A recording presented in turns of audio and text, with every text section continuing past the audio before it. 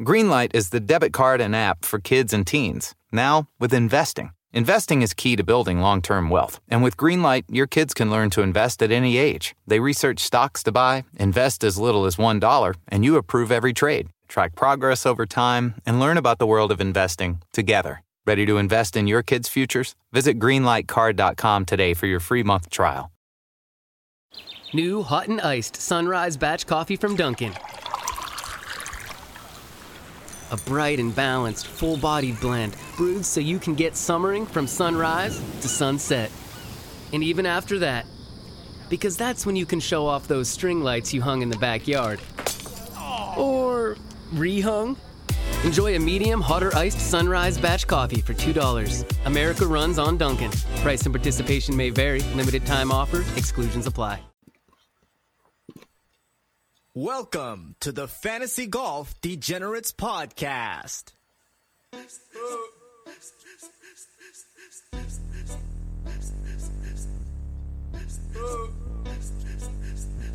Jordan Bell, third. Jordan Bell, third.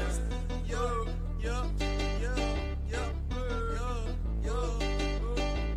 I've been getting dirty money, Jordan Bell, third. Stacking penny stocks while I'm flipping these birds. Sipping on Ciroc, trip 'em up with the words. I done popped the Molly and I think it's be my third. Jordan Bell, third. Jordan Bell, third. I've been getting dirty money, Jordan Bell, third. Jordan Bell, third. I've been getting dirty money, Jordan Bell, third. Stacking penny stocks while I'm flipping these birds. Jordan Bell, third. Jordan Bell, third. Yo, yo, yo, yo, yo. What is going on, DGen Nation? Kenny Kim here, bringing you another Fantasy Golf Degenerates podcast. This week for the Travelers Championship. Of course, we are sponsored by Draft.com. Go ahead and join Draft right now using promo code DGen and get a free $3 ticket for a tourney of your choice after you make a minimum deposit of $10. If you crush your season-long NFL league with a snake draft, this site is for you. They have great golf options tournaments with snake drafts and, a no salary cap. And, of course, they got big money tournaments for football coming up. Football season is fast approaching. They got some big money tournaments, $1 million first prize, best ball tournaments. Go check out draft.com. Use promo code DGen. As usual, I am here with my favorite Canadian, Tyler Tamboline. Tyler, how you doing this week? Doing good, Kenny. Coming off a huge week, man. I'm excited to get into this pod. I'm excited for this week. Talk about everything that we just went through last week. It was wild. It was an awesome Sunday. Super happy, man. It was our call. You went and dug it up, actually. I found one thing from it, but you found the one from way back in January today on Twitter where we talked about it on the pod, and then I posted it, and I said, look, at 150 to 1, things just don't seem right here. The area doesn't seem correct that he's printed in for numbers here. We really felt like it was going to be a big year for Gary, and it turned out to pan out yesterday and played out just how we wanted it. Yeah, I actually had Gary winning the PGA Championship, so I'm a little bitter. I'm like one of the two people in the Twitter world that didn't have any money on Gary Woodland. Me and Pat Mayo were like the only two people in the whole Twitter golf world that didn't have money on him. But it was a great event, a great course. Gary played an amazing, 4 rounds of golf, pristine conditions. What he did on Sunday truly was remarkable. Holding off, the best player in the world, the best major player in the world, best player in the world, Brooks Koepka. Having that, and it's not like he excelled. He wasn't trying to hold on to his lead. He was playing aggressive golf, which is great to see, especially from a guy who's never won a major before. Usually with a guy who's never won a major going into the final round, having the lead, they play a little bit more conservative. But that's not what we saw from Gary, and it really, really helped him out. You look at that shot he had on 14, using that 3-wood to reach the green. I mean, that was balls to the wall. That chip on 17 was so freaking sick. Like the shot of the tournament right off the green on that hourglass-shaped green on 17, and then making that 35-foot birdie putt just to seal the deal. What a great way to cap off Father's Day, especially for Gary Woodland. I'm sure most of you know he's had some personal tragedies in his life. Lost a child. But this week he says that he has twins coming up. They have that one. They have the one boy, and it was just a great, great thing. Now the course, pristine conditions. It was beautiful, and it made for a great watch. But I don't think that's what the U.S. Open is supposed to be about. I might be in the majority here. I think watering the greens on Thursday and Friday really bothered me. Like, you look at the 5 U.S. Opens in the past at Pebble Beach, only 12 golfers have ever shot under par before this week at Pebble Beach in a U.S. Open. That's like out of 770 golfers, so like 1.6% has shot under par. 31 golfers shot under par this week. I know people love the course. They say all the golfers loved it, which is a red flag for me. All the announcers loved it, another red flag for me. The thing about the U.S. Open, personally, in my opinion, is, these guys play these type of hard, difficult courses where, it's hard, and if the weather is bad, it gets really difficult. But, I mean, you see these type of courses on tour a few times a year, not like 10 times a year, like Honda, Valspar, what's it called, Harbor Town, courses like that, Riviera, Torrey. You see these tough courses that, if the weather's bad, it can get really hard. The issue I have is they knew the weather wasn't going to be that bad. They knew the winds weren't going to be that bad, and they let the course play so soft. I mean, people were sticking, we're holding the greens on rough, out of the rough from like 150 yards. I don't think that should happen at the U.S. Open. I was not a big fan of that. But give me 1 week a year. That's all I ask. 1 week a year where we see carnage, where we see the best in the world play in the toughest conditions possible. It only happens one time a year. And the U.S. Open is that one time. And I think it fell short in that capacity this week. And that's taking nothing away from Gary Woodland. What he did was incredible. He deserved to win. But the course was watering those greens, it was too easy. They knew the wind wasn't going to be up. The greens were soft. There was no large first hop. Now, the issue about this is, it could have been an overreaction from last year at Shinnecock. But last year at Shinnecock, the first 2 days were tough. They were hard as shit. I think only 4 golfers played under par on Thursday. But all the golfers said that it was fair. It was one of the hardest tests. Now, but what everyone remembers is Saturday. Saturday, yes, the USGA lost the course. 13 at Shinnecock, you saw Phil do his crazy thing, where he went and hit the moving putt. I mean, it was a disaster. But you know what? Everybody played the same course.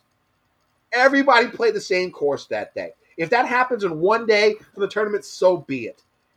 I think the U.S. Open should be the hardest, most difficult test in golf, and it wasn't this week. And that was my only issue about the tournament. Everything else is great. The course is pretty. It was great to watch. The leaderboard was fantastic. But I just want 1 week a year where we see outrageous craziness, most difficult course ever type deal. Just 1 week a year. And that 1 week should be the U.S. Open.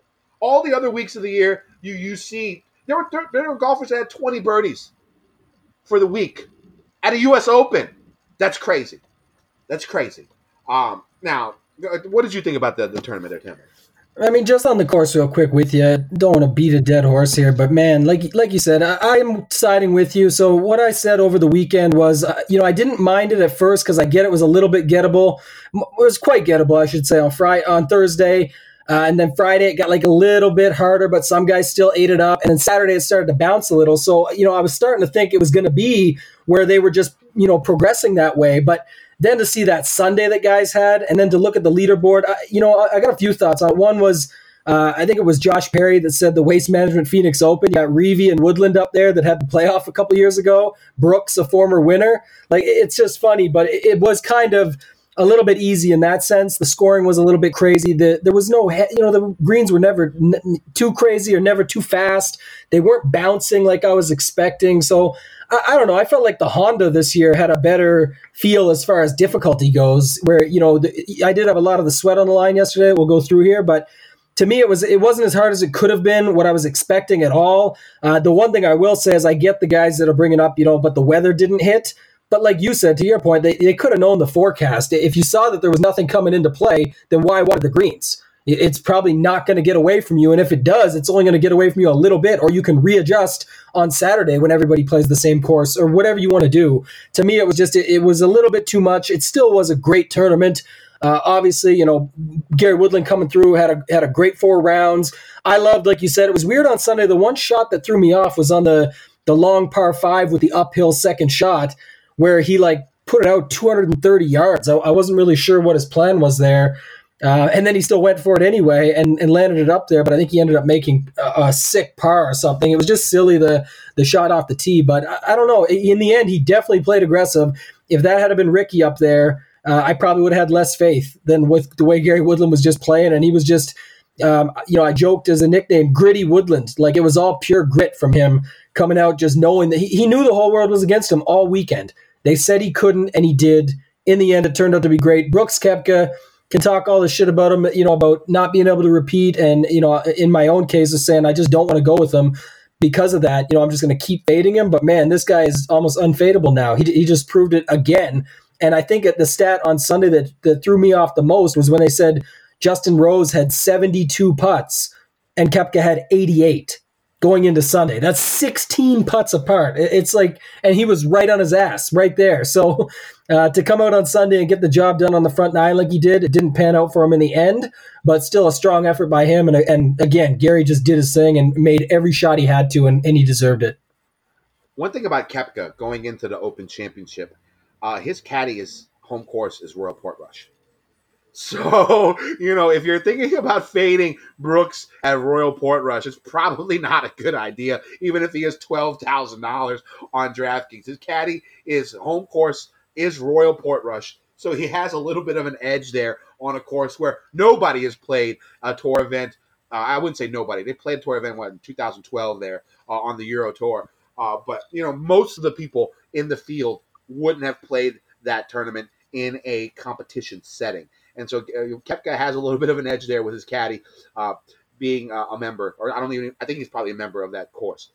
But, personally for me, the whole aspect of the course playing easier sort of screwed me in DFS. Mm-hmm. I played some of my golfers that I played. It wasn't all, but I mean, a decent amount of the golfers I played were grinders that I thought were, would be able to make it be in more contention if the score was, even the 5 under. And that's what Jordan Spieth said he thought the score was going to be before the tournament started. We had a caddy on Twitter who said that the winning score would be over par.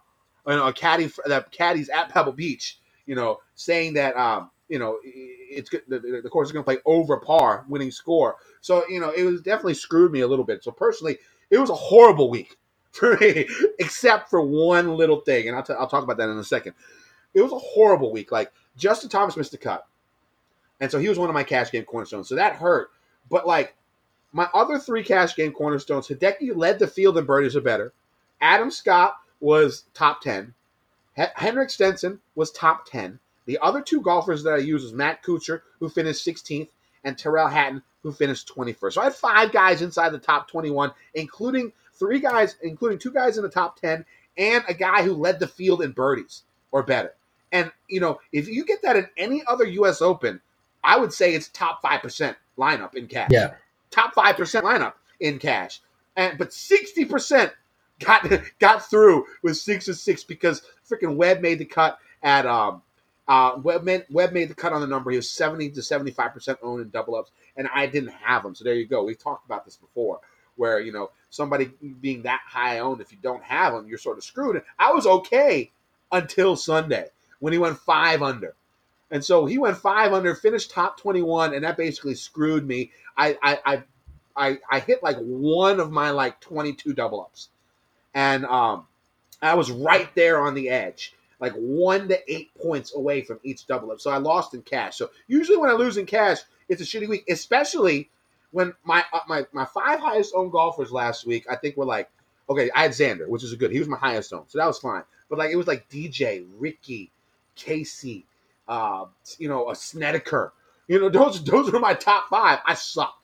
I lost $468 of my $630 in entry fees. Now, the only saving grace, I took down my 5th GPP.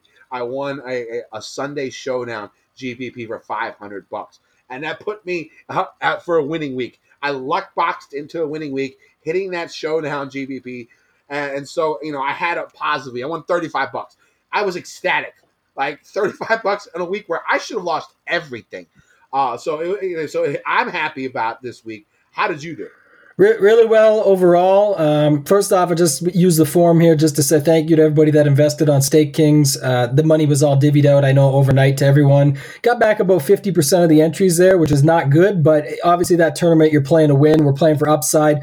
Did have a pretty nice sweat on Sunday, actually. We were 139th going into the day with 4 guys under 5% owned that all had a shot. And what happened was Horschel was like 5% owned or 6% owned or something. And he was, I should have said under 8% owned, I guess, just to be exact. But yeah, Horschel was like 8%. He started the day strong, then made a double and sort of didn't do anything after that. Casey, same thing, started with like 2 or 3 birdies in the first 9 and then didn't do anything after that. He fizzled out. But it was crazy, like you said, with all these 6 of 6s, the way it worked out. Like if you looked, it was a lineup and it ended up finishing in 105th. Where's Horschel here? So Horschel's on my list. I think he was like 31st or something, 32nd. Then you got Casey in 21st. And then I had the other guys I had were Rahm in 3rd, Stenson in 9th, Rose in 3rd, and Woodland in 1st. And like you said, you got a 1, 3, 3, 9, 21, 31. In most tournaments, that would easily be like a top 10 or who knows at a U.S. Open. Normally that'd be incredible because it's so tough to get that. But when you got Webb and Stenson and all these guys that are heavily owned. And what ended up putting the nail in the coffin in that lineup was the 2 pairings. It just worked out randomly. I had Rahm and Stenson that were playing together that were sort of going off, and then they fizzled out on the back 9.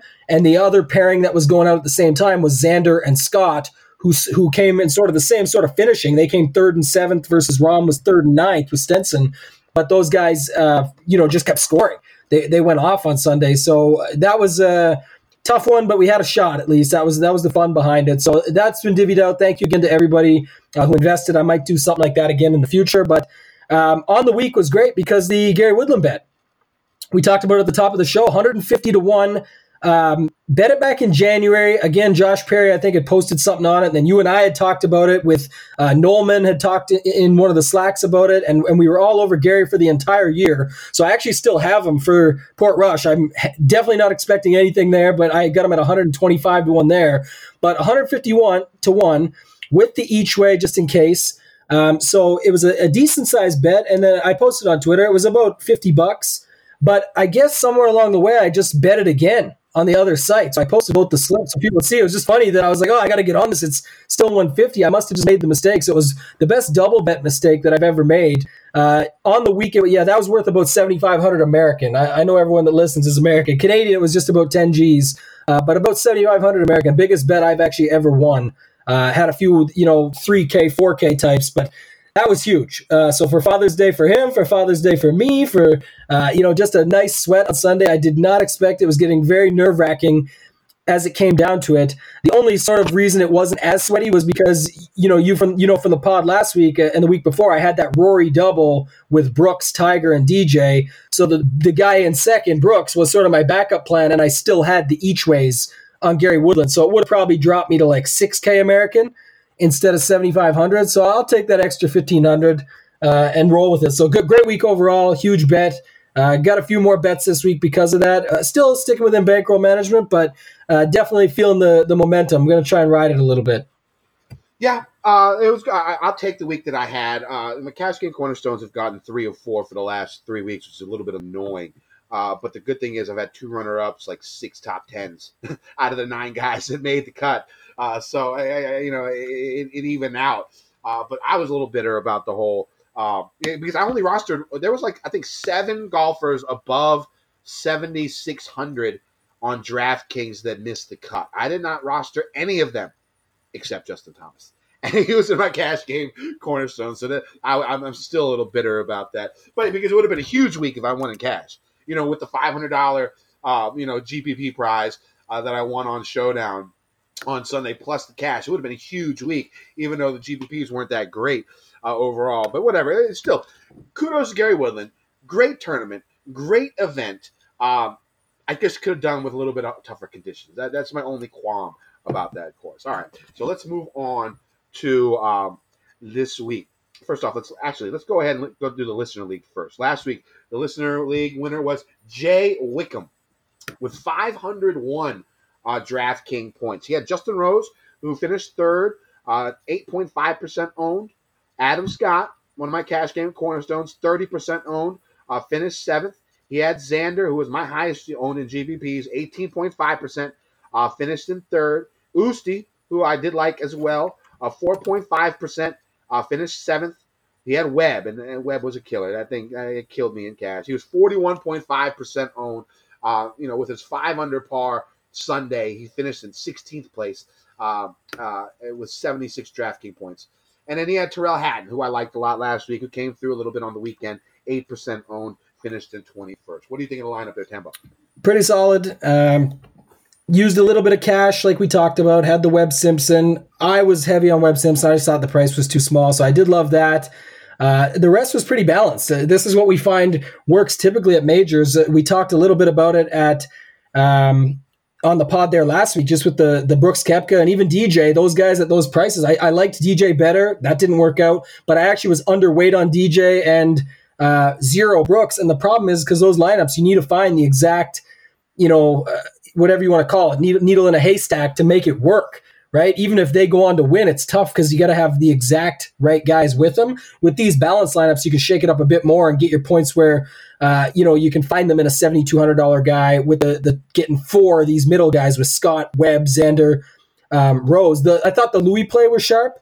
Louis sort of a guy that ended up working out regardless, but he was a guy I kind of would have liked for the higher scoring, right? If it had a finished at +2, like the caddy from Pebble was talking about, Louis can fit in there a lot better than what I expected here, but he just stayed steady, 66, 70, 70, 72. Like he played his way through it and made his way up to the top there and ended up getting 88 DraftKings points just the way the scoring went with the eagle and the streaks. So solid lineup. Shout out to Jay Wickham, and we'll see him in the 3-man this week. All right, that sounds good. Before we get into this week, let's talk about GupsCorner.com. Last week, one of the GupsCorner.com members, Rich, took 6th place in the Millie Maker.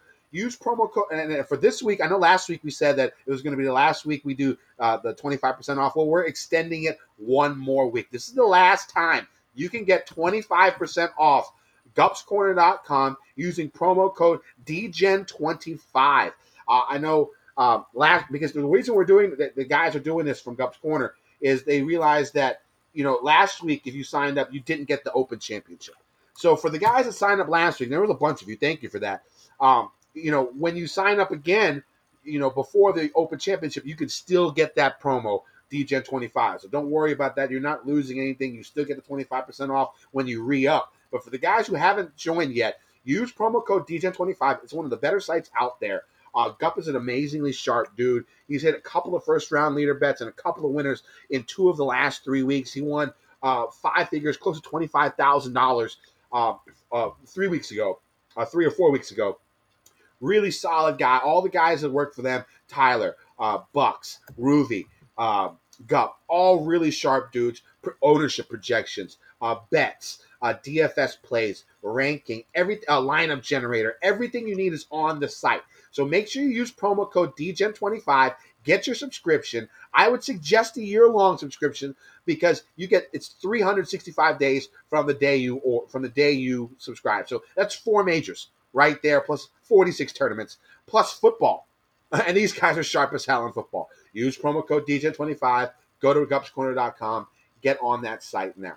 All right, so let's move on to this week. This week, the tour moves to Cromwell, Connecticut for the Travelers Championship from TPC River Highlands. The field is actually pretty stacked for a tournament being played a week after a major. Cantlay, Day, Koepka, JT, Molinari, Fleetwood, Spieth headline the field, and they are joined by a strong group of golfers just under them in stature, including Bubba, Leishman, Bryson, Reed, Casey, and more.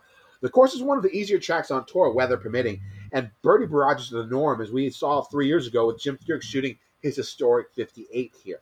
Though length off the tee won't hurt, this course doesn't necessarily favor just long hitters, as seen by the playoff in 2010 between Bubba Watson, who's long off the tee, Corey Pavin, probably the shortest hitter off the tee back then, and Scott Verplank, who was a medium-length hitter. The victory by Ken Duke a few years ago, another short hitter. Russell Knox won in 2016, another short hitter. And, of course, Jim Furyk shot 58, not a long hitter. Personally, I think that this course is a second shot course, and looking at golfers that excel at approach shots should be a good way to go. A couple of other things about the course in the tournament. 4 of the past 9 winners won for the first time in their careers here at TPC River Highlands, and since 2001, only 2 golfers have won this tournament in their first appearance. Phil in 2001 and Spieth in 2017. Now, TPC River Highlands is a 6,840-plus yard par 70 with 2 par 5s and 4 par 3s. The par 5-6 is the longest of the 2 par 5s, but will still be reachable by, bigger hitters. The par 5 13th is much shorter, and almost all the golfers will be able to reach it too. The par 4 15th is a very short par 4, under 300 yards, and we will see some golfers reach the green on their tee shot there. All 3 of these holes have close to a 40% birdie percentage throughout the years. If golfers par any of these holes, they'll be losing strokes on the field.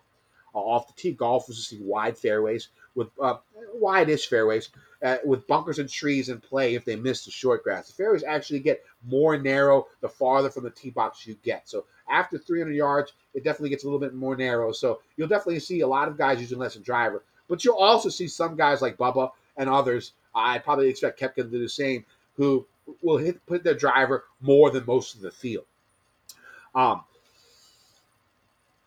These fairways are some of the easiest to hit on tour, as nearly 70% of all tee shots find the fairway.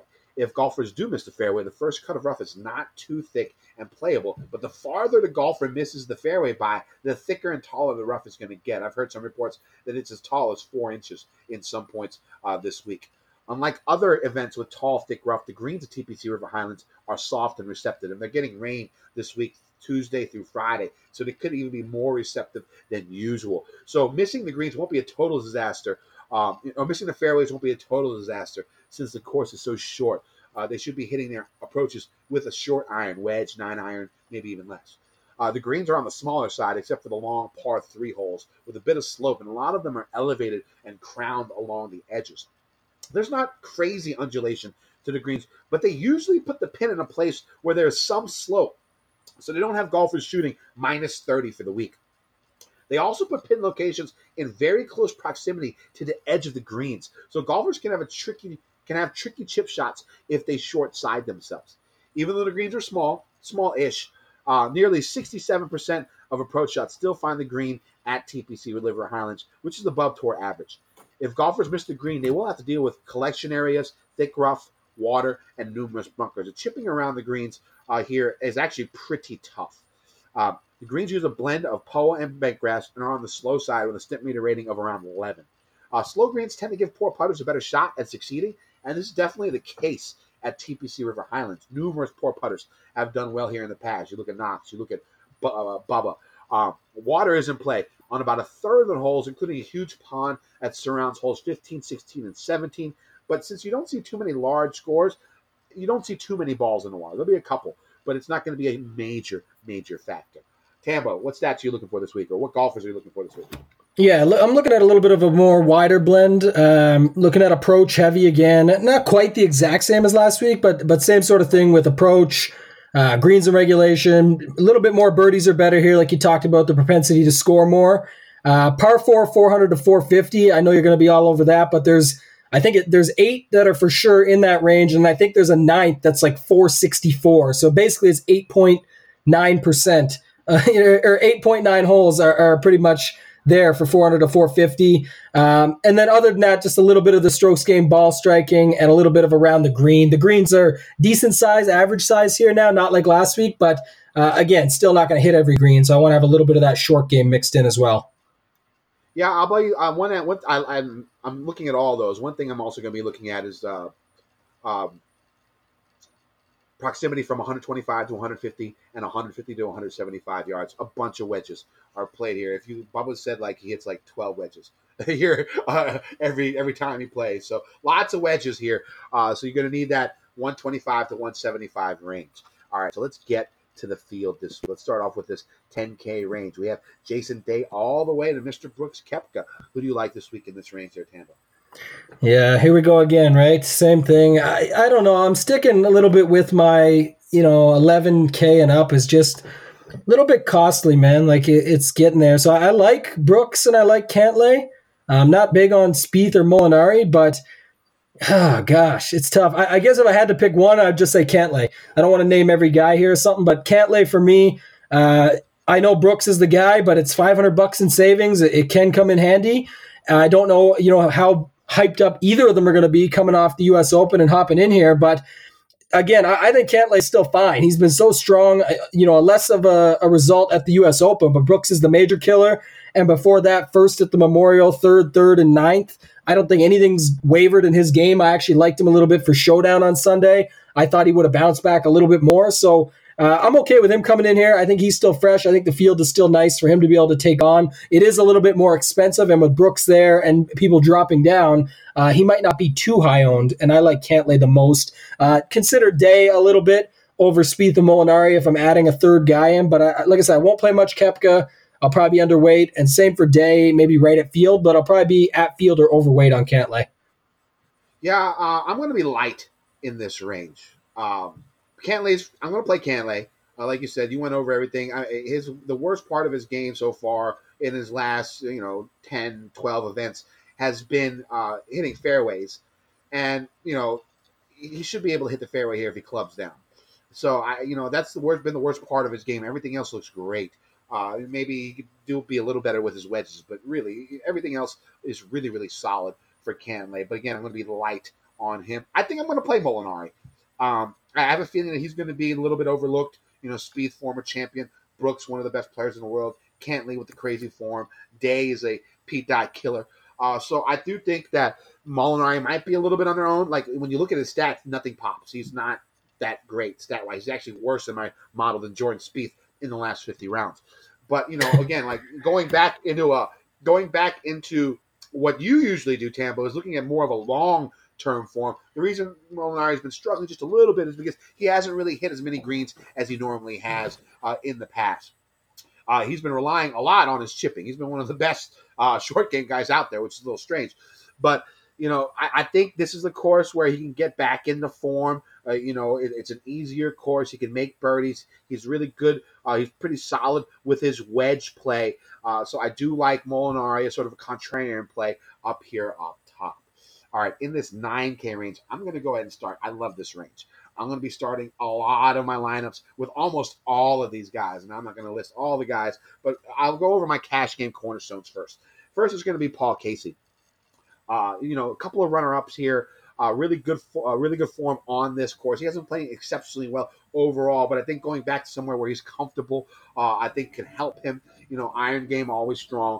Good at par 4 scoring. Good with his short wedges. Hits a ton of greens. So I do like Paul Casey as my first cash game cornerstone pick. And right underneath him, I'm going to go Tommy Fleetwood for my second cash game cornerstone pick at $9,300. Hasn't missed a cut this season. This course seems like it could suit him. Tee to green, solid, greens and regulation. You guys know Tommy's game. That's what he does. Fairways and greens, usually pretty solid in that area, especially with his iron play, hitting a ton of greens. So I do like Fleetwood. Those two are going to be my cash game cornerstones. I'm going to play a ton of Justin Thomas again. I know he killed me last week, and he killed a lot of other people last week, but the guy's got to be hungry, He's coming in. He hasn't won in 10 months. This is a course where he can go ahead and be aggressive, play his game. First in strokes gained tee to green in his last 50 rounds. Hits a ton of greens. Really solid on par 4s. Good, really good, good with his wedges. Fourth in proximity from 125 to 150 yards in this field in the last 50 rounds. 17th in proximity from 150 to 175 in this field.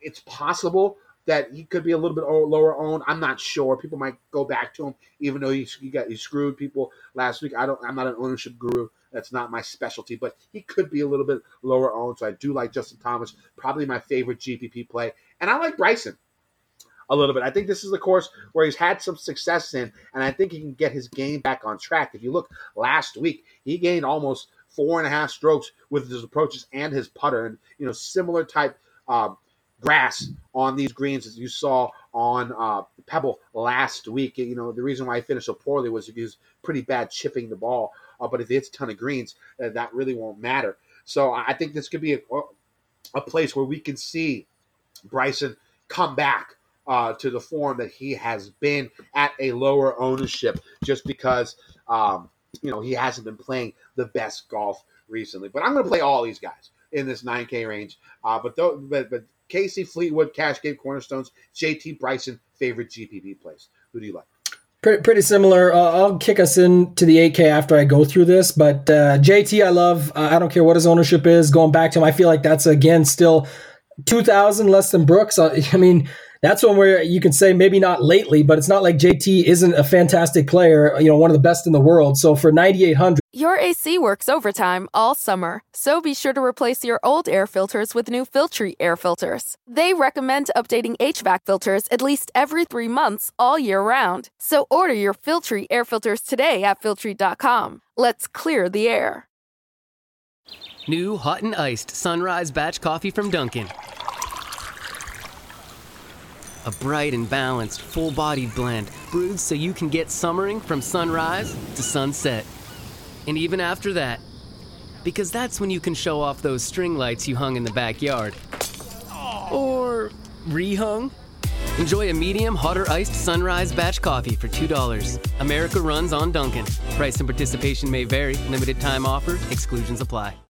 Again, like my builds better with that. Not saying he's better, not saying it matters. He's $2,000 less. It does matter. We play a pricing game. So at 9,800, I'll play all the JT. His stats still line up. It wasn't like a horrible week. He didn't make the cut, so maybe he got a little bit more rest. A little bit more rest after, knocking some of the rust off the last couple of weeks and getting back into the swing of things. Casey, obviously you mentioned him for cash. I think he's going to be extremely popular in both cash and GPPs, but that's okay. I love this balanced range. My first T3PO is actually right here, and you just talked him up, but you like them both, and you like Fleetwood for cash, so I don't mind this one. It's going to be Bryson over Tommy. Everything you just talked about. Couple things that stood out. One is getting back on track for him. It started late last week at the U.S. Open, just this past weekend, and the history he has here, 9th and 26th in the last 2 years. It's a first time for Fleetwood, and then again, back to what you mentioned in talking that longer-term approach, like you mentioned with Molinari, I like it for cheaper in Bryson for a guy who wins in America, 5 times or 4 times or something, 2 at one stretch. Like Tommy hasn't won over here. So, over there, I should say, I guess I'm the Canadian here, but you know what I mean? Bryson is the guy that gets the W's. I'm counting on him to bounce back in a big way. Spoiler alert, he's going to be my one and done of the week. We'll get to that later, but I love Bryson here at 9,200. Again, I feel like there's too much upside built into that price versus some of the other guys around him. To kick us off into the next range, because it starts at 9K, I'll go through my second T3PO, which is right here. A lot of Bubba Watson love out there this week. I do have an interesting stat I'll go through in a second, but I still can't do that. He's just not playing well lately. Maybe use him in like a cash lineup if you want to go with the course history narrative and the Bubba track, quote unquote thing. But I got to go with Finau. I still like Finau. We're going back to a course. It's not like he sprays it off the tee, but just saying there's a little bit more room to work. His ability to score, his DraftKings scoring, his birdies are better. His 400 to 450 range we talked about, just every stat kills him. And even on the last 36, I think there's more equity in that from a recent standpoint. The one thing that scares me a little bit, but I'm still doing it. I don't care. I'm not playing Bubba heavily here this week. I might have to have a little bit of him just because it sounds like he's going to get super popular as sort of a blocker a little bit. But if you go back to last year, Bubba, start from the Masters, it's right quick through to the Travelers when he won. He got 5th at the Masters, didn't do well at the Players, but he made the cut, didn't do well at the Memorial, but he made the cut, missed the cut at the U.S. Open, and then won the Travelers.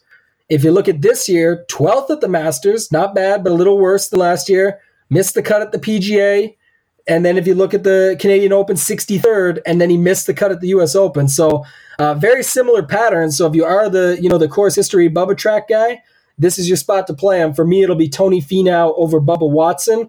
One guy I'm going to stick with here, though, we talked about him a little bit earlier for his results this week, but Louis O still stands out to me at 8,800. Like we talked about, you compare it a little bit to last week, but from a stat perspective, really good off the tee, around those greens, the DK scoring, the 400 to 450, and he's been putting really well, just using the last 36 rounds as a whole. But, Louis O is a guy that I think still has the upside here at 8,800. So he's sort of another pivot you could do off of Bubba for a guy with, just coming off a hot weekend, and then on top of that, the ability to score here. So Other guys I like in this range, drop down. I'll stick with Ches Reavie. I like him that his price is up a little bit at 8,400. I know it's not always ideal when the price jump happens like that, but at the end of the day, it's a different scenario because it's a major versus a standard tour event. So of course his price has to jump up some. In the major field, he's not nearly as strong, but he's been really solid for everything. He ranks really high in my model. And you look at approach, greens and reg, DK scoring sneakily. He's first overall in the last 36 rounds for 400 to 450 range. Still scoring on par fives, ball striking, everything is there. Like that his price went up a little bit, so I'll hope to get a little bit of an ownership discount there. Jason Kokrak might go forgotten. I think this is maybe, I don't know about next week, but I was going to say, I think this is one of his last chances to get a win on this stretch that he's been on that we keep saying he's going to get it, or he's coming close. This might be the last shot. So I like Kokrak. Streelman's going to be popular, but I got to like a little bit of him, and then I'll round it out with Charlie Hoffman. Again, not sure if anyone's going to play him at 8,100, but the wedge game, the 400 to 450 range, and his putter all give me reason to play him here at a course like this where he can put it out wherever he wants and then get it in tight and go from there. The thing about Charlie Hoffman is I read somewhere that he's shot under par in his last 12 rounds at this course. So, yeah, Charlie Hoffman is definitely a play this week. I like the bottom half of this range. 15th and 3rd in the last 2 years. So, yeah, I should have added that just for course history. I'm not as huge on that as everybody else. I'm going to say, if you look, it sounds like Streelman's getting a little bit of buzz for his recent form plus the similar course history. But Hoffman actually has better course history. And to your point, you just said, just scoring like crazy right now and the putter's on. So I'll keep riding it and hope that less people are on him at 8,100.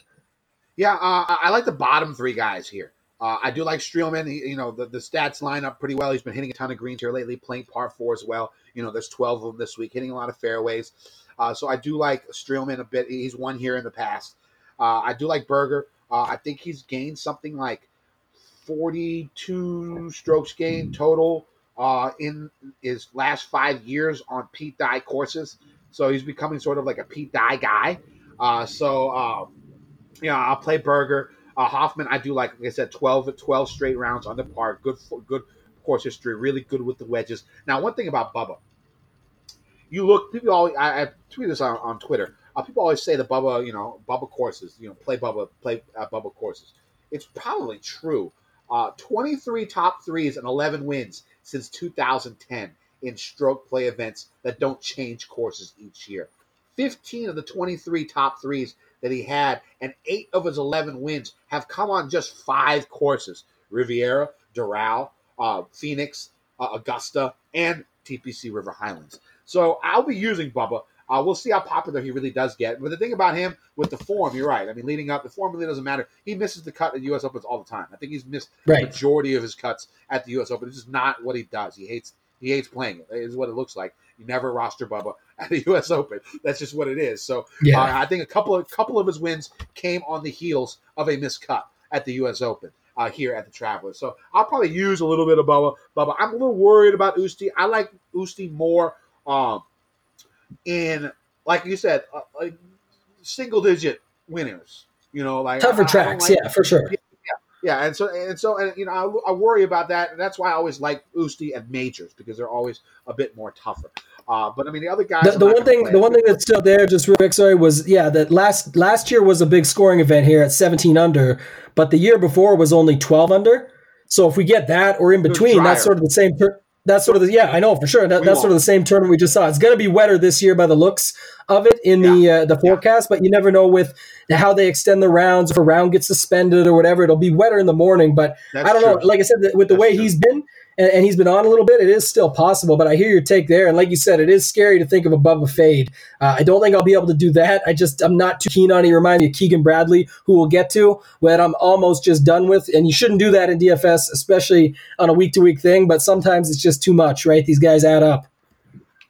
Well, the thing about Bubba is if I look on GupsCorner.com this week and look at the projected ownership, and Gup has him really, really high, then it's possible that maybe I'll hedge and not use him in DraftKings, but he's going to be my one and done pick. So a little bit of a hedge there. I think I'm 81st in the big Gups Corner one and done. So I'm in the money right now. I want to get to like the top 20, get some real money. So I'll probably use Bubba. I don't think I can use him at any other point in time this season. it's not like we play the Greenbrier anymore or something like that. So and that's not until the fall for next year. So that's probably it could be something that I do. But if I see his ownership is going to be a little bit lower because people are off because of what he did last week and his poor form leading in, then maybe I'll probably use him. All right, the 7K range. I'll go ahead and do my last two cash game cornerstones. First, it's going to be Russell Knox, a former winner here. Playing pretty decent golf, approach game, good. Tee to green, good. All he does is hit greens. Solid par 4 score. Good from 400 to 450 yards. So I'll be playing Russell Knox with the good course history here. He'll be my cash game cornerstone. And I skipped one. It's going to be Emiliano Grillo at $7,900. Grillo might be one of the most popular golfers in the field this week. He could be the highest owned in GPPs. So I'm going to be using him in cash. I'll use him in GPPs, but he might be a little bit less than the field. That you guys, if you listen to the show long enough, that's how I go about my business when it comes to cash and GPPs. If I use a guy in cash, I'm probably going to be a little bit lighter on him in GPPs. So even though I've sort of been changing that a little bit here recently, and of course I did that with JT last week, and I had something like 25% of them in GPPs too. So that did not work out for me. But I do like Grillo. His iron game is just sick. I think he was second in strokes gained approach last week. He's been top 10 in strokes gained approach in a whole ton of events this year. The guy's iron play is just ridiculous. But I think he lost 6 strokes putting last week. So it was bad. I know he's a bad putter. But that's even more horrible for him. But strong wedge game, tons of greens, accurate, really good with the iron play. He just makes sense at this course. So my 4 cash game cornerstones for this week are going to be Paul Casey at $9,500, Tommy Fleetwood at $9,300, Emiliano Grillo at $7,900, and Russell Knox at $7,700.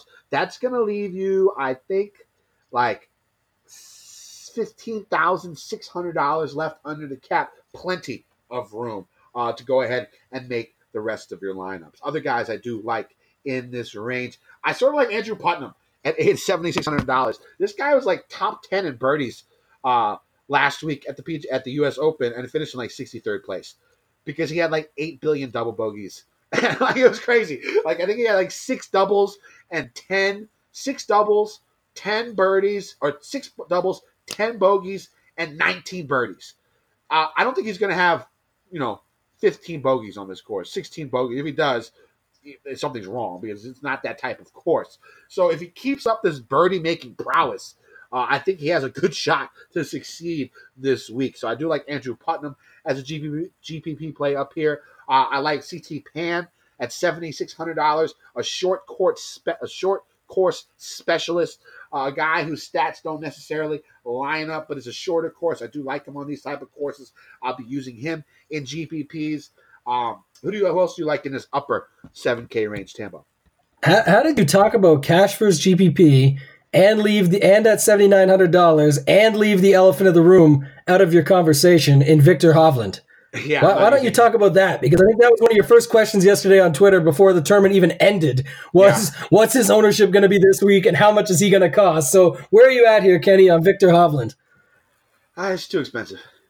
For a guy on his first pro... Too expensive. His first pro tournament. The guy's been balling, there's no doubt, but I don't know. Is he John Rahm? Can he do it like John? Has he? Yeah, it's funny that you said that. Has he really been balling though? One event he was balling. Yeah. Right. He was balling at the Masters too. He got 32nd at the Masters. I'm just saying. I guess I don't know. It's a tricky price for me. I guess that's your GPP play because, like you said, we know Grillo's getting the ownership. There's no doubt. He pops on every stat board. He pops on anything you want to look at with Grillo at this course. 19th and 43rd the last 2 years. 18 and 19 cuts. Of his last 19 cuts with something like 8 top 25s and 3 top 10s at just $7,900. I'd say he's one of the best values of the week, like Webb was last week. But there's your GPP play on Hovland. I think a lot of people are going to play Hovland. That's not going to balance it out heavily. Maybe they have them both together. There's going to be a lot of mixtures because they fit in any lineup build.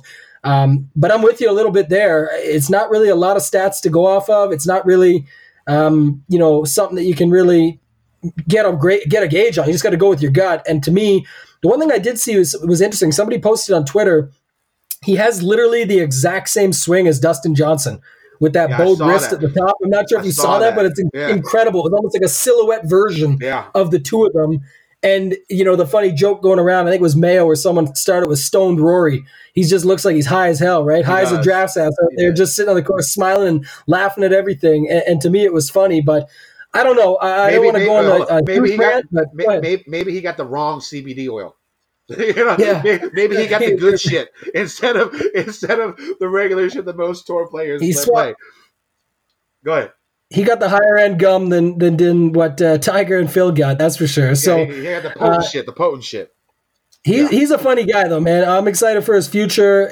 Followed him along on the show Driven there with OSU and all those guys. You got Wolf, who we'll get to after, and all those dudes. But interesting to see how he pans out. I'll probably a FOMO alert, have to have a little bit of him, maybe 10% or something, just to see in all my lineups, because it's an interesting play. And I think if I do it, just talking strategy for a second here, I might do if I do 100 lineups and put them in 10. I might do 3 or 4 with Grillo, but I'll do 7 or 8 without Grillo on purpose. So I'll do some blended and then most of them without as the pivot, where you don't end up having the two of them, so you can leverage all the Grillo ownership just in case, right? One thing about Hovland, if you take a peek at what he's done in his few pro tournaments or a few PGA Tour events, he's been really good at tougher courses where the score is a little bit lower. So the U.S. Open, the winning score was minus 13. He finished 12th. The Masters was somewhere around that range too. I don't remember the score. I think Woods was he was minus 13. Again, same as last time. The two missed cuts that he has when he's played on the PGA Tour is at the OHL Mayakoba, where it was 22 under par, which I think you could see somewhere close to that, 17, 18, 19, 20 under par. This week in the Farmers, which is another one where it was 21 under par, a higher scoring, a little bit easier track. That's what you're going to see here. A small sample size. So, it just could have just been, coincidence that those are the two that he missed the cut in. But that's something to think about here, because the course is going to be playing a little bit easier, and he hasn't made the cut on courses where it's been a higher scoring average. So, something to think about, because even the cut he made at the Arnold Palmer, the winning score is minus 12. And so the two missed cuts he has were, when he scored minus 20. So that's something you've got to think about with Hovland. I'm not really sure I'm going to play him this week. Go ahead with the rest of this range, Taylor. Yeah, then that's what I was going to say. So kicking off the other guys I like here, Benny Ann's right there too. I just think, again, upside-wise, we know it's, talk about a guy that loose strokes putting and Grillo. It's the same sort of thing with Benny Ann, but his irons, one thing I'll say is Hatchman, the Benny Ann lover, is actually there at the Travelers this week. So there is some, momentum or romance in the air. Yeah, so maybe that's going to be the thing. So I do like Benny Ann at 7,800. Ryan Moore is going to be popular. I think he's another good play that's been rounding into form a little bit. 7,800. Give Im got a forced break, Sungjae Im, because he didn't make it into the U.S. Open. So he's probably just chopping at the bit to get 4 rounds in. So he's making the cut. This guy wants to play some golf competitively. He loves playing. So all these guys at 7,800 work. Yeah. There's a lot of guys there that I can play over Victor Hovland. Sungjae Im ripped up the Web Tour last year. So, he's capable of doing a lot of things here himself. So the thing about Sungjae, I do like Sungjae. I didn't talk about him, but I think he plays better on easier courses. So I think for sure. Yeah, I think he's definitely viable this week. I think Benny Ann is viable this week. So I'll be Korean rostering with my people this week, both those guys as well. Yeah, it's a battle, and we'll get into another one in a second. But, you got Sungjae versus Ryan Moore. It's the Kawhi Leonard play, the quote-unquote fun guy. I'd rather play the fun guy in Sungjae Im than the Ryan Moore, the boring play, but only because I think it's going to score more, and I think it's going to be something that we get a little bit more out of it, like you said, when it comes to the overall final score. I want the guy that's had the week off and is chomping at the bit in Sungjae Im. Last couple plays here, you mentioned Putnam, but I don't mind that, and Knox is obviously chalk, but my third and final T3PO is going to be, pivoting off Bradley, if people are still going to go back to this guy, because he can still score and he hits greens and whatever, good on approach, but I really want to play Adam Hadwin, and it's not a Canadian bias, but I just like where he's at. So ball striking, off the tee, approach is decent, greens and reg, birdie or better, and DK points are sneakily much better than Keegan Bradley in the last 36 rounds. 30th in that 400 to 450, which beats Bradley. And then he's better on par fives, and we know he's the much better putter. Really good on POA too. So Hadwin over Bradley is going to be my first one. My second one is going to be Finau over Bubba. And my third one is going to be Bryson over Fleetwood to round it out. Who do you got in the 7,500 and below range, Kenny? I'm going Korean heavy this week. I'm playing all the Koreans this week in the 7K range. I'm going to go ahead and play Siwoo Kim. It's a Pete Dye course, so it's a must play.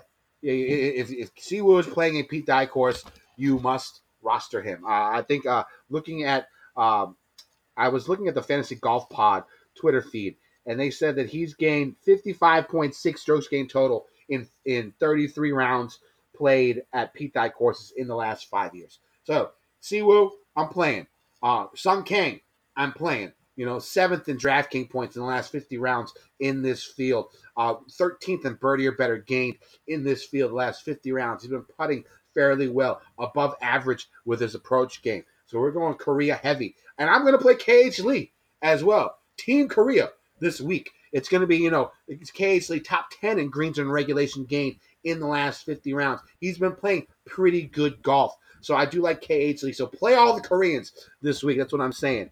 Other guys I do like in this range. I like Sebastian Munoz. He's been playing pretty good golf here recently.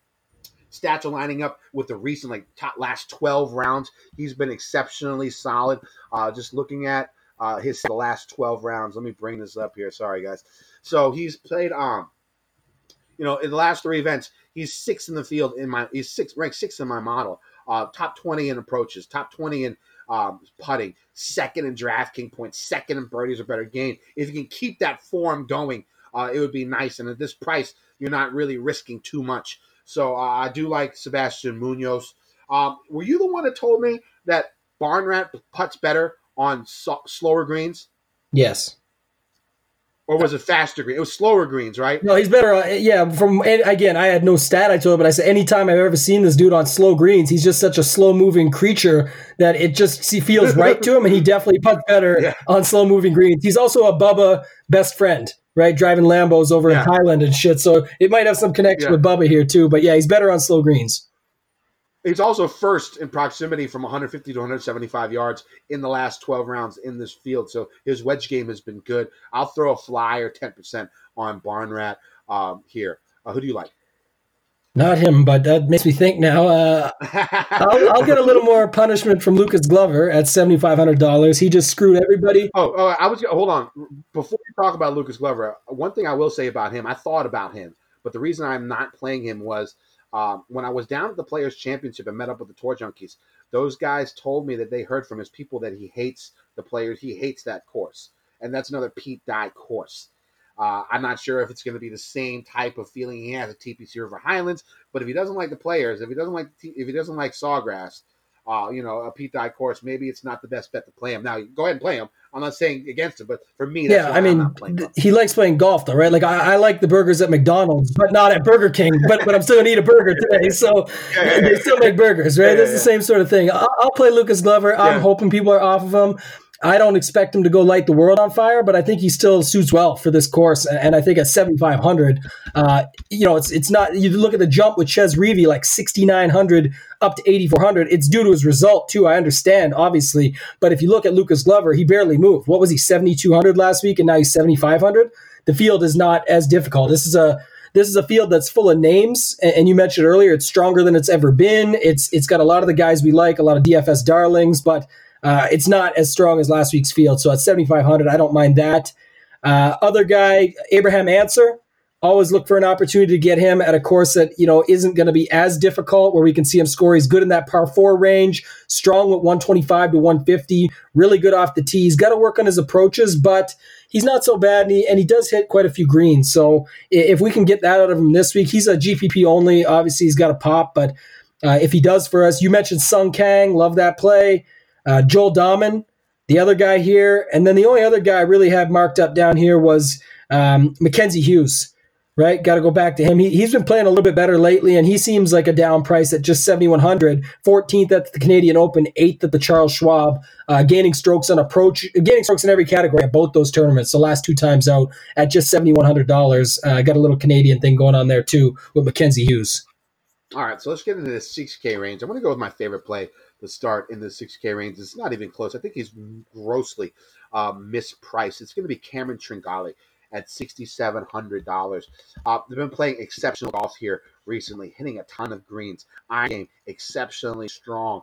He's shot 64 and 65 here on this course in the past. I think he has 4 top 25s in his last 5 events played, if you count the team competition at Zurich.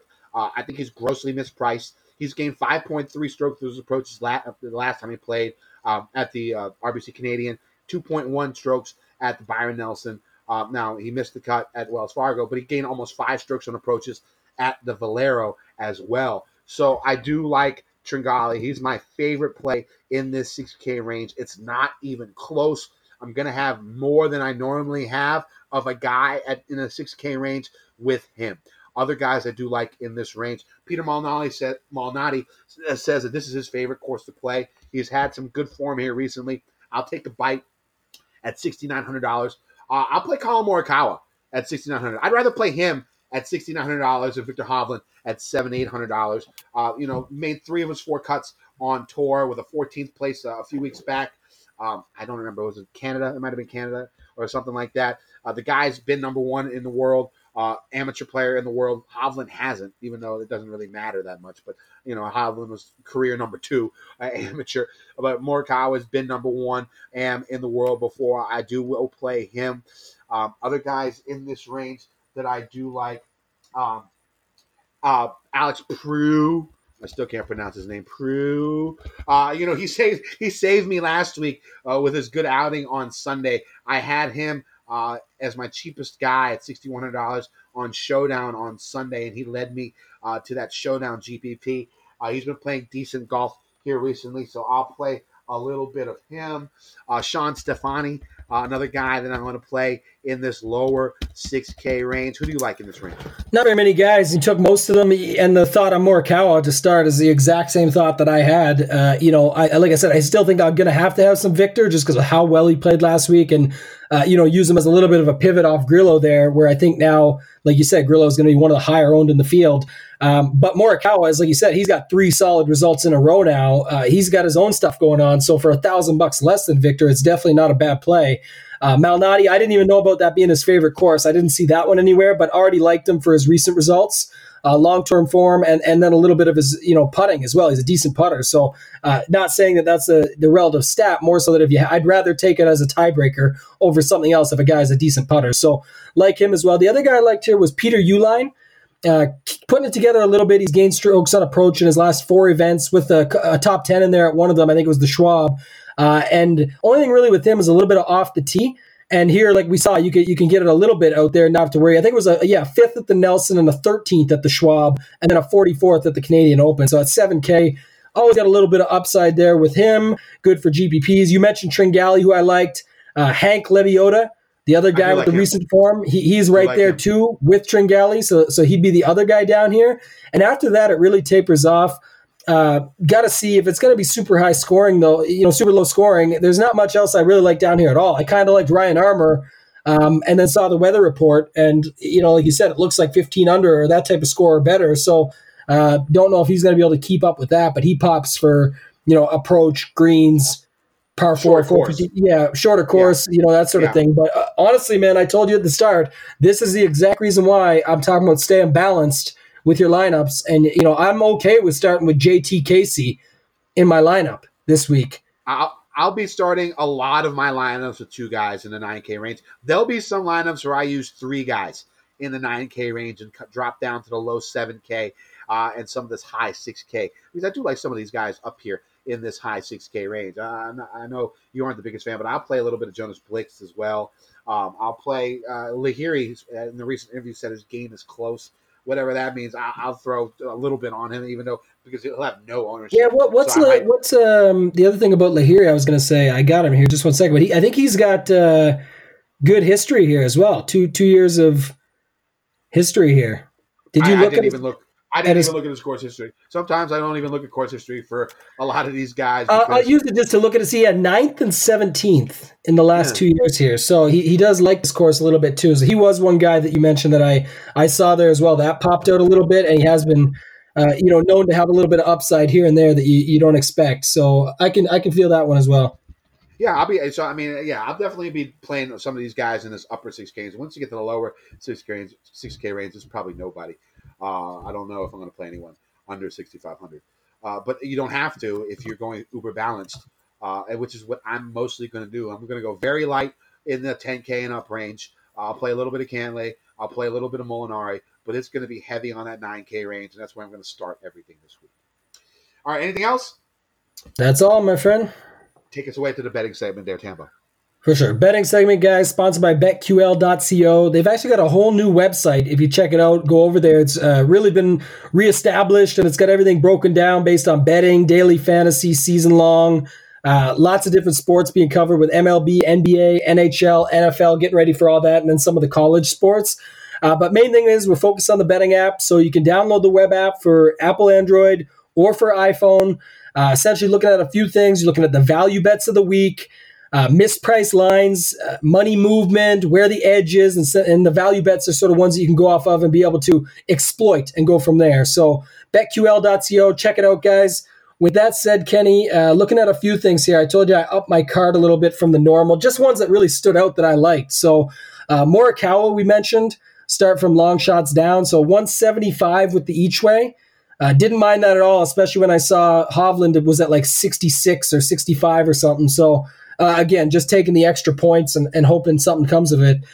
Benny Ann at 75 with the each way. Emiliano Grillo at 70. You got Benny Ann at 75? Damn, I need that. First thing this morning, it didn't look right. What do you got him at just before we go? I got him at 50. And I'm going to put. I really liked him at 75, and with the each way, it just makes it that much easier for me. So Grillo at 70 was the same price as Hovland. Just like it's funny how they came out on DK at the same price. I did this way before the pricing came out. This is first thing this morning, but I liked it at 70 as just a. I talked about this once before. There's no pivoting because it's betting. I get that. It's not the same thing. But yesterday with Woodland, how often do we get those community wins? So when everyone's on the last week a lot of people were on JT and he doesn't even make the cut. Dog. So speak for yourself, dog. Speak for yourself. I did not have anyone that should piss me off.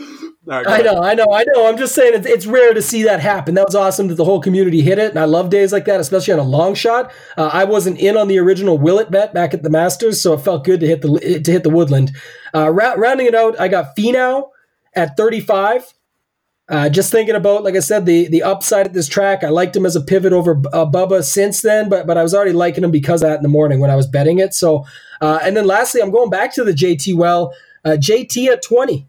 I don't know. I like it. 20 to 1. I normally don't bet these guys that are shorter like this, but at 20 to 1, it still feels decent with an actual guy with upside. We talked a couple weeks ago about someone, I forget who it was, and I said, you know what, if they hit at 20 to 1 or 25 to 1, I'm okay missing it. But this is one at 20 to 1. I feel like he's got the upside to win here, no problem. So I like that. What do you got this week on your card, Kenny?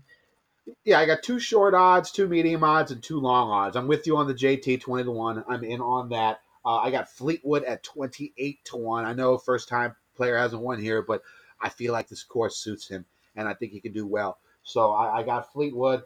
Then I got the 2 Koreans, Benny An at 50 to 1 and Sung Jae Im at 50 to 1.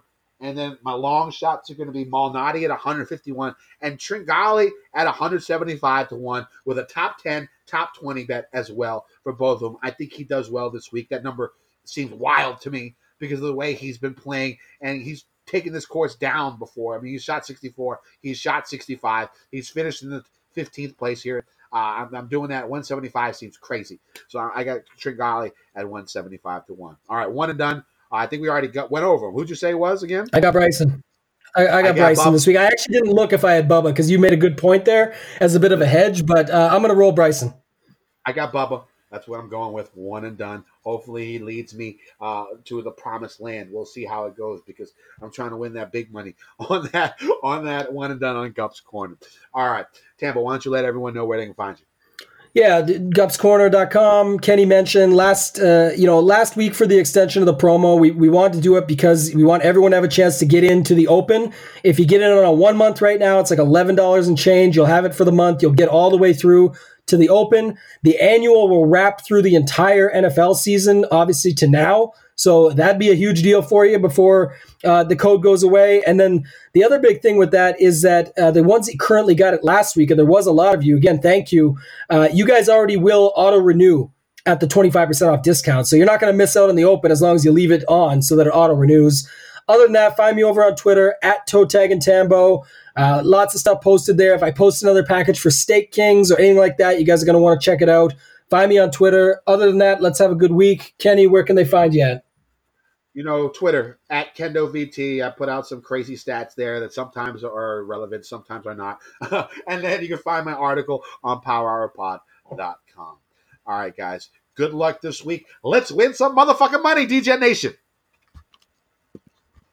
The rich and powerful want us to think the economy is a line on a stock market ticker. That's wrong. The economy is powered by us. It's what we create, what we buy, what we need. President Biden has proposed bold public investments in jobs and families, but more is needed. We need housing, healthcare, caregiving, action on the climate crisis, and millions of good-paying jobs. This is our moment to finally unlock prosperity for all of us. For more information, go to prosperus.org. That's prosperus.org. New hot and iced Sunrise Batch Coffee from Dunkin'. A bright and balanced, full-bodied blend brewed so you can get summering from sunrise to sunset. And even after that, because that's when you can show off those string lights you hung in the backyard. Or rehung.